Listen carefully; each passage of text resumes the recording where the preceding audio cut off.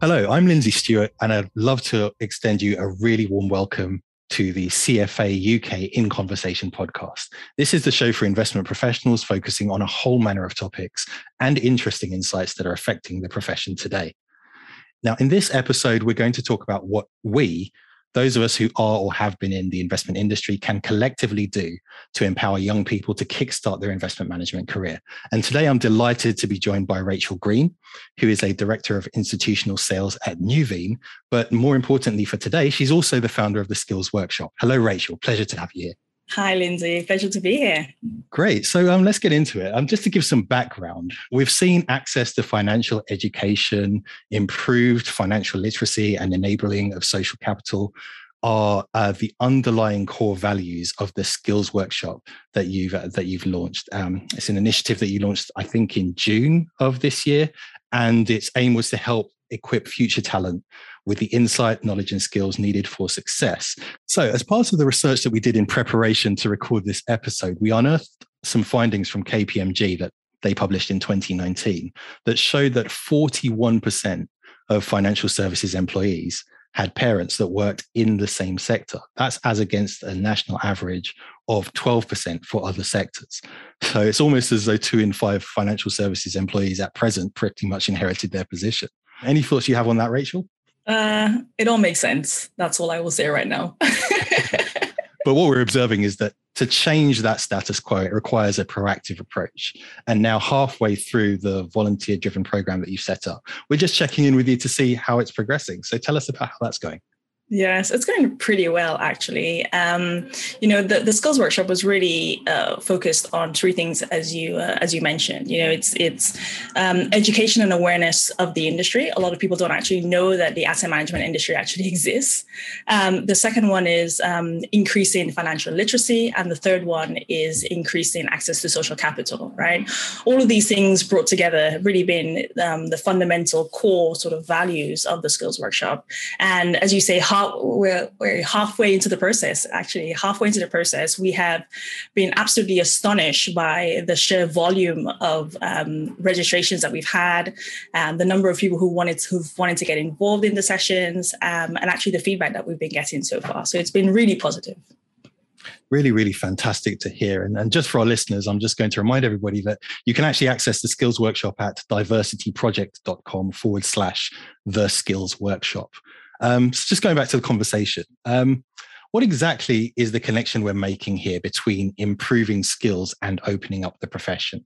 It's pretty simple, to be honest. I think, if we just kind of cast our mind back, and I'll just give you a bit of background into how this started. So if you just cast your mind back to last year, where we had, George Floyd, and we had the Black Lives Matter movement, and we found a lot of initiatives that were kind of popping up to provide young people with access to opportunities, access to actual jobs, right? But what we also saw that there was a mismatch between expectations of the employers, where they said, hey, we really want to help these students. We want to help these young people. We want to give them access to opportunities, but they don't really know what we do. They can't articulate their motivation for joining the firm. They can't articulate their motivation for joining that particular career path or that discipline.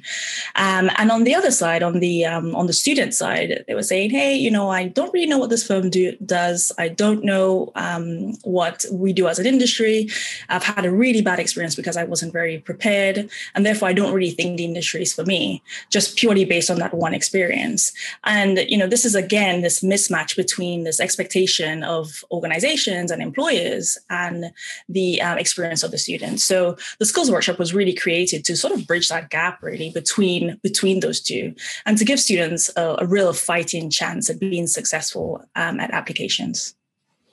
Yeah, it's really good to hear you touch on those points, just that link between improving skills and building confidence so that people can kind of go into these opportunities with the confidence that they can come out with the result they want. So what do you see are the benefits to the profession and to individuals of creating that more diverse pipeline in the industry that we all want to see? Yeah, I mean, it's pretty simple, right? I think as an industry, we've started talking a lot about diversity of thought. If I go back to my own experience, I grew up on a farm. I grew up in the Caribbean on a really tiny island. I grew up in a different country, in a different culture. And I came to the UK when I was 17, not really being socialized or educated in the UK. I had to very quickly understand the societal norms, all of the unspoken codes, and having to navigate a world that I was very unfamiliar with, right? And if you think about what it takes in that process, if you think about the strengths and the skill set that you build by getting out of that safety net and navigating difference, I think that's truly incredible. But at work, and just purely from a work perspective, my own experience tells me how incredibly important diversity of thought is. And I believe as an industry, we're slowly waking up to that. I've always worked in teams where I approach things very differently because I think differently, right? And it's really funny because on one hand, it's been very refreshing and it's somewhat revolutionary actually. But to me, on the other hand, it's actually very obvious. But a huge part of that success comes down to two things. We've already touched on it, I think, very differently. I'm not constrained by herd mentality that really plagues our industry. And the second thing is I'm not limited by any fear, right? And, this is a relatively new discovery for me, I think, because it's because I think differently that I'm aware that there's a chance that my perspective won't really be appreciated or understood or sometimes even acknowledged, right? And I think it takes a lot of courage to blend, not to blend into the herd mentality and have conviction in that process. But to just add a little bit more context there, I think as an industry, we sometimes forget that we work on behalf of millions and millions of people around the world every day. The money that we manage is on behalf of the public. And I think as an industry, groupthink is really dangerous because if you can't plan for a variety of scenarios, because you just don't see them, that's really dangerous. The world is changing at such a fast pace. And as an industry, we want to be able to adapt and evolve and to be relevant in years to come. And without that diversity of thought, I think it's a real risk that will actually be left behind as an industry. Yeah, thanks, Rachel. I think you made some really important points there. Firstly, that it's not just about having that visual diversity, not just having people who look different or express different behaviors, but about having that real difference of thought that will allow us to kind of be flexible and make better decisions. And also the fact that the financial services industry serves everybody, that it does need to kind of represent within itself the cultures that it serves. So two really, really important points you made there. So to get into the detail just a little bit, and I've had the pleasure of attending a few of these sessions that the Skills Workshop has put on. How about you tell our audience how these workshops are structured? Sure. What I will say is, first of all, this is a disclaimer. There's been a long time since I went to university or had to go through a graduate application process. So we've really had to rely on a number of university students to help with the input and the content and the curriculum over a number of months. We've had to take into consideration, where students were thinking at the time, whether it was exam season or half term, for example. Also compare the Skills Workshop and the curriculum that we've put together with what's out there in the market right now and where the gaps are. It was an incredibly long and intense process. And at the end, we came up with a program of 55 workshops, really focused on getting students ready for application season. So we're working with 60 partners, including the CFA UK, which I'm really pleased to share, all volunteering their time over the last 6 months. So it's over 6 months period. So it's June to November of this year. Each workshop is between 60 and 90 minutes long, split equally into content and opportunities for live Q&A as well. So there were a few sessions in June and July where the CFA have helped us to provide context and awareness and participate in financial literacy sessions. So really the first two sort of pillars of the Skills Workshop have really been satisfied in those 2 months. August, we really saw the recruiters come to the fore to help students with application prep, CV writing, planning, and CV clinics now. And in September and October, we're hosting 41 different firms at our virtual careers fairs. So there are a lot of things going on in the background, Lindsay. I had not appreciated the sheer scale of what was going on there. I didn't realize there was 55 workshops happening. That's a whole education in itself. So well done for managing all of that. Tell us who this is open to and what the level of interest has been so far in these sessions. So the workshops are actually open to absolutely everyone. So what I do say is, if you are curious about the investment industry and you don't know what it is, join us. If you've never heard about the investment industry and you're not sure about career options, join us. Ultimately, you've got nothing to lose, right? On the other hand, as well, if you know about the industry, but you're only interested in access to jobs and getting more insight from firms, then, join us. But ultimately, there is something in there for everyone. I think the main thing to note, though, is that it's just the breadth of the students that we've managed to capture. So the trend so far has been that the data suggests rather that we have seen students between the ages of 16 and sort of 22, so just finished university. But the main thing for us, I guess, is that we operate a system of trust, right? So we've got these 55 workshops. We don't expect people to join every single session. They can dip in, they can dip out based on their level of knowledge and their preference. But I'll go back to the mantra that I live by. You don't know what you don't know. And you might be pleasantly surprised on joining. Just keep an open mind. Fantastic advice there, Rachel. So tell us if anything has surprised you about this workshop program in terms of the outcomes or the impacts that you weren't expecting, or even anything that you've heard from the attendees that you weren't expecting. Yeah, this is what I absolutely love about doing things like this, right? We always knew that the program was going to be ambitious. None of us are paid. We are all volunteers. And there are hundreds and hundreds of volunteers who are all working behind the scenes on these 55 workshops. I guess I was surprised by two things. So the first one is really the sheer scale. So throughout the program, I think I mentioned this, but we've welcomed over 6,000 people from around the world, all wanting to know what we do and get better clarity on the industry. And I think that's absolutely brilliant, right?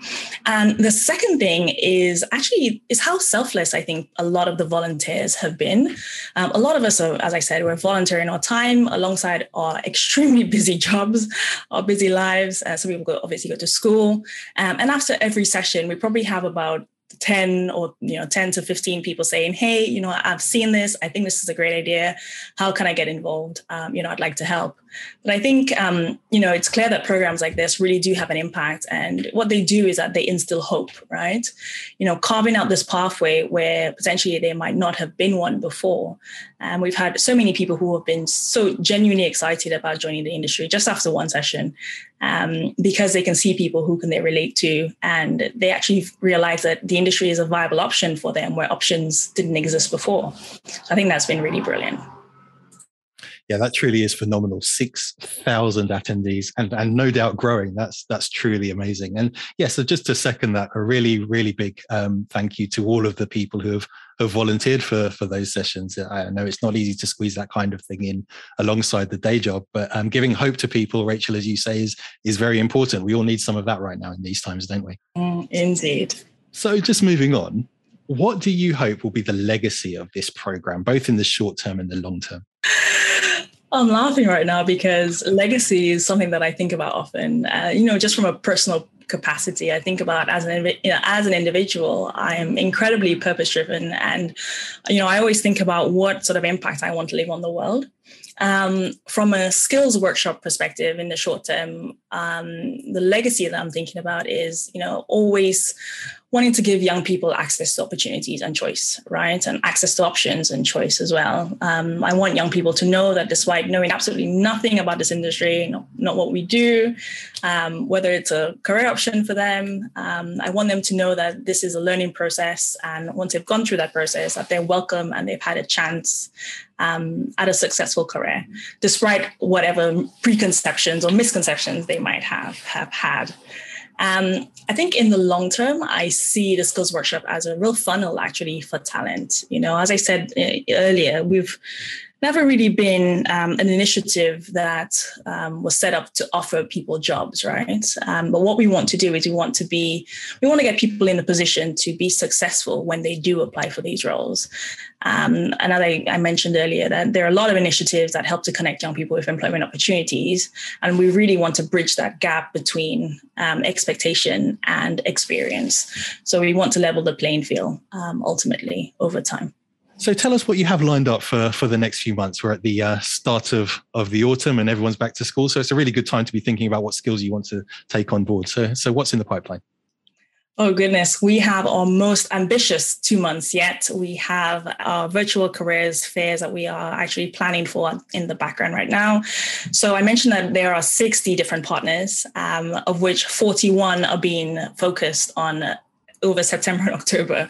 So these are organizations who all participate within the industry. There are asset managers, asset owners, consultants, independent trustee firms. I'm just thinking if I've left anybody out, but apologies if I have.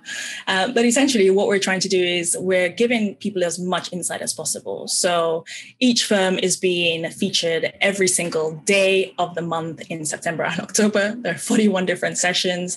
And the idea is that students can actually join.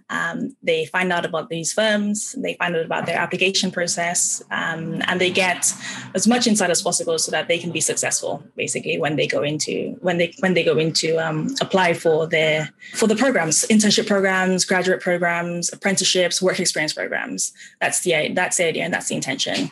So that's September and October. And then in November, we finish off the program by hosting 2 competency question sessions, one focused on sales and the other one focused on portfolio management. So essentially we've got 2 different areas, 2 different disciplines where we're helping students to give them ideas of how they can better present themselves, I guess, in a competency sort of scenario. We've got 43 sessions coming up over the next 3 months, and it's going to be hectic is probably the best way that I can put it. No, fantastic to hear, Rachel. Are there any particular favorites that you've had so far in terms of the sessions that you've run to date? Personally, I haven't had any favorites. I think what I have enjoyed seeing actually is the volunteers coming together and just imparting their knowledge on the students. So I've been really, really surprised and really impressed by that. But to say that I've had a favorite session so far, I haven't. I've learned so much from these sessions. I think they've been fantastic. But then I guess I have to say that, right? You have to, but it doesn't make it any less true. No. So no favorites, very diplomatic. It's a good skill. So you mentioned that there are a lot of firms that have got involved in this program, and I'm sure we're all very grateful to them for their participation. But how do you think the profession can support addressing the underrepresentation of diverse candidates at an individual level or at firm level? So, Lindsay, what I will say is that there is no one silver bullet that will sort of fix this issue, right? This is an incredibly complex issue, which plagues not just our industry, but many other industries as well, to be honest. And, here you're really challenging the status quo, right? You're challenging how things have been done for a very long time, but you're also challenging the human beings' very basic and natural instinct of self-preservation, and there are a lot of factors that actually play into that, right? So if you think about things like organizational culture, is the culture sufficiently open enough to be able to challenge without fear?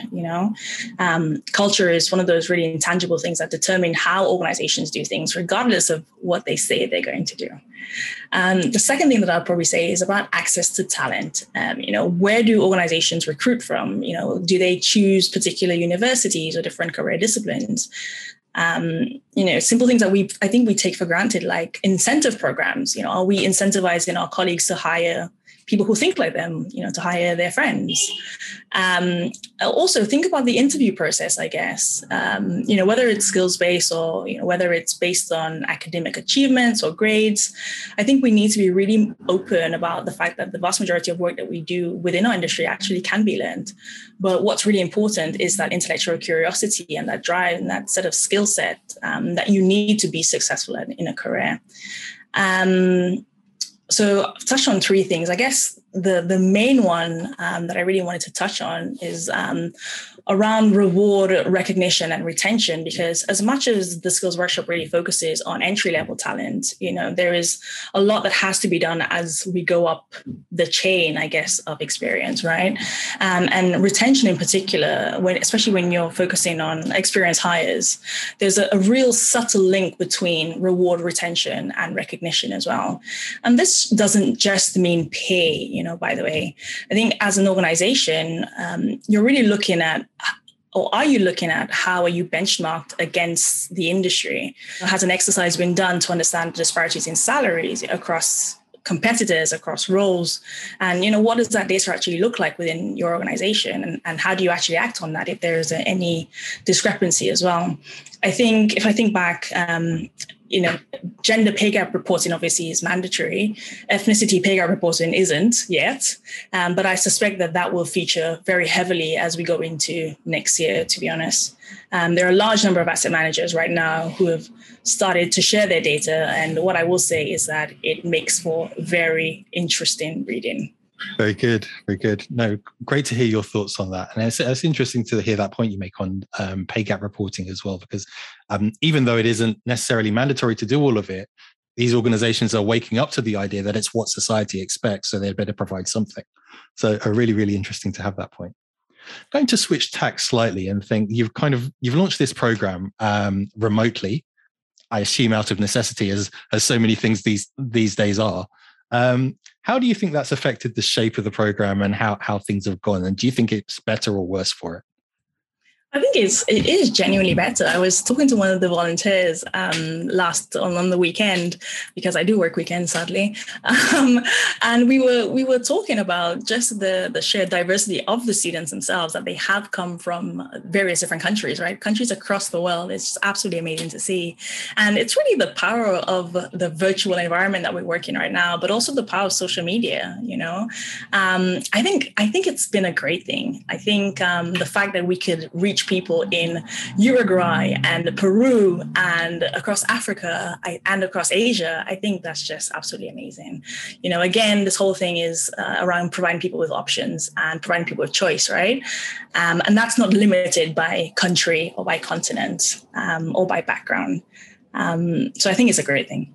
I'm completely supportive of the virtual environment. No, absolutely, very true. It's good to see the international reach that the program's managed to gain, really. So I guess as a last question, are you hopeful for the future on everything that we're trying to achieve in terms of diversity and improving people's skills and access to the profession? I am. I am a natural cynic. I'm not going to lie. That helps in this sector, doesn't it? I am. But I'm also a pragmatist, and, I am a practical implementer. That's what my husband calls me. But, for me, this was all about realizing where the gaps were, realizing where the issues were, and trying to find a solution for those gaps. And because that exists, and because I'm able to put in place initiatives and bring people together and mobilize people together to make this happen, I am absolutely really, really excited about the future. I think ultimately as an industry, we are not there yet, right? I think we have a long way to go. But the fact is, this is on the radar. People are talking about it. And the great thing is that we are also not waiting on any particular organization or any particular person or any particular we're not waiting on anyone to come up with ideas. I think what's great right now is that people are mobilized to be able to come up with their own ideas and actually implement them at scale. So yeah, I am incredibly excited about the future, and hopefully the Skills Workshop will play, even if it's a small part, will play a part in ensuring that the industry has a more diverse sort of employee base than it has now. Oh, fantastic. I'm sure it's made an enormous difference already. I look forward to seeing how it goes in the future. Wishing you all the best with it. Rachel, thank you so much for taking the time to speak to us here at CFA UK. And also thanks to everybody in the audience for listening. Just going to give you a quick reminder. You can sign up to the Skills Workshop or listen to past sessions at diversityproject.com/the Skills Workshop. Remember to look out for our next episode of the In Conversation podcast. The usual CFA UK email or CFA UK social media channels will let you know when our next episode is available. You can also subscribe so that you don't miss an episode through CFA UK's SoundCloud channel or via Apple Podcasts or wherever you're listening to this now. You can find out more by visiting www.cfauk.org/podcast. Thank you all for listening.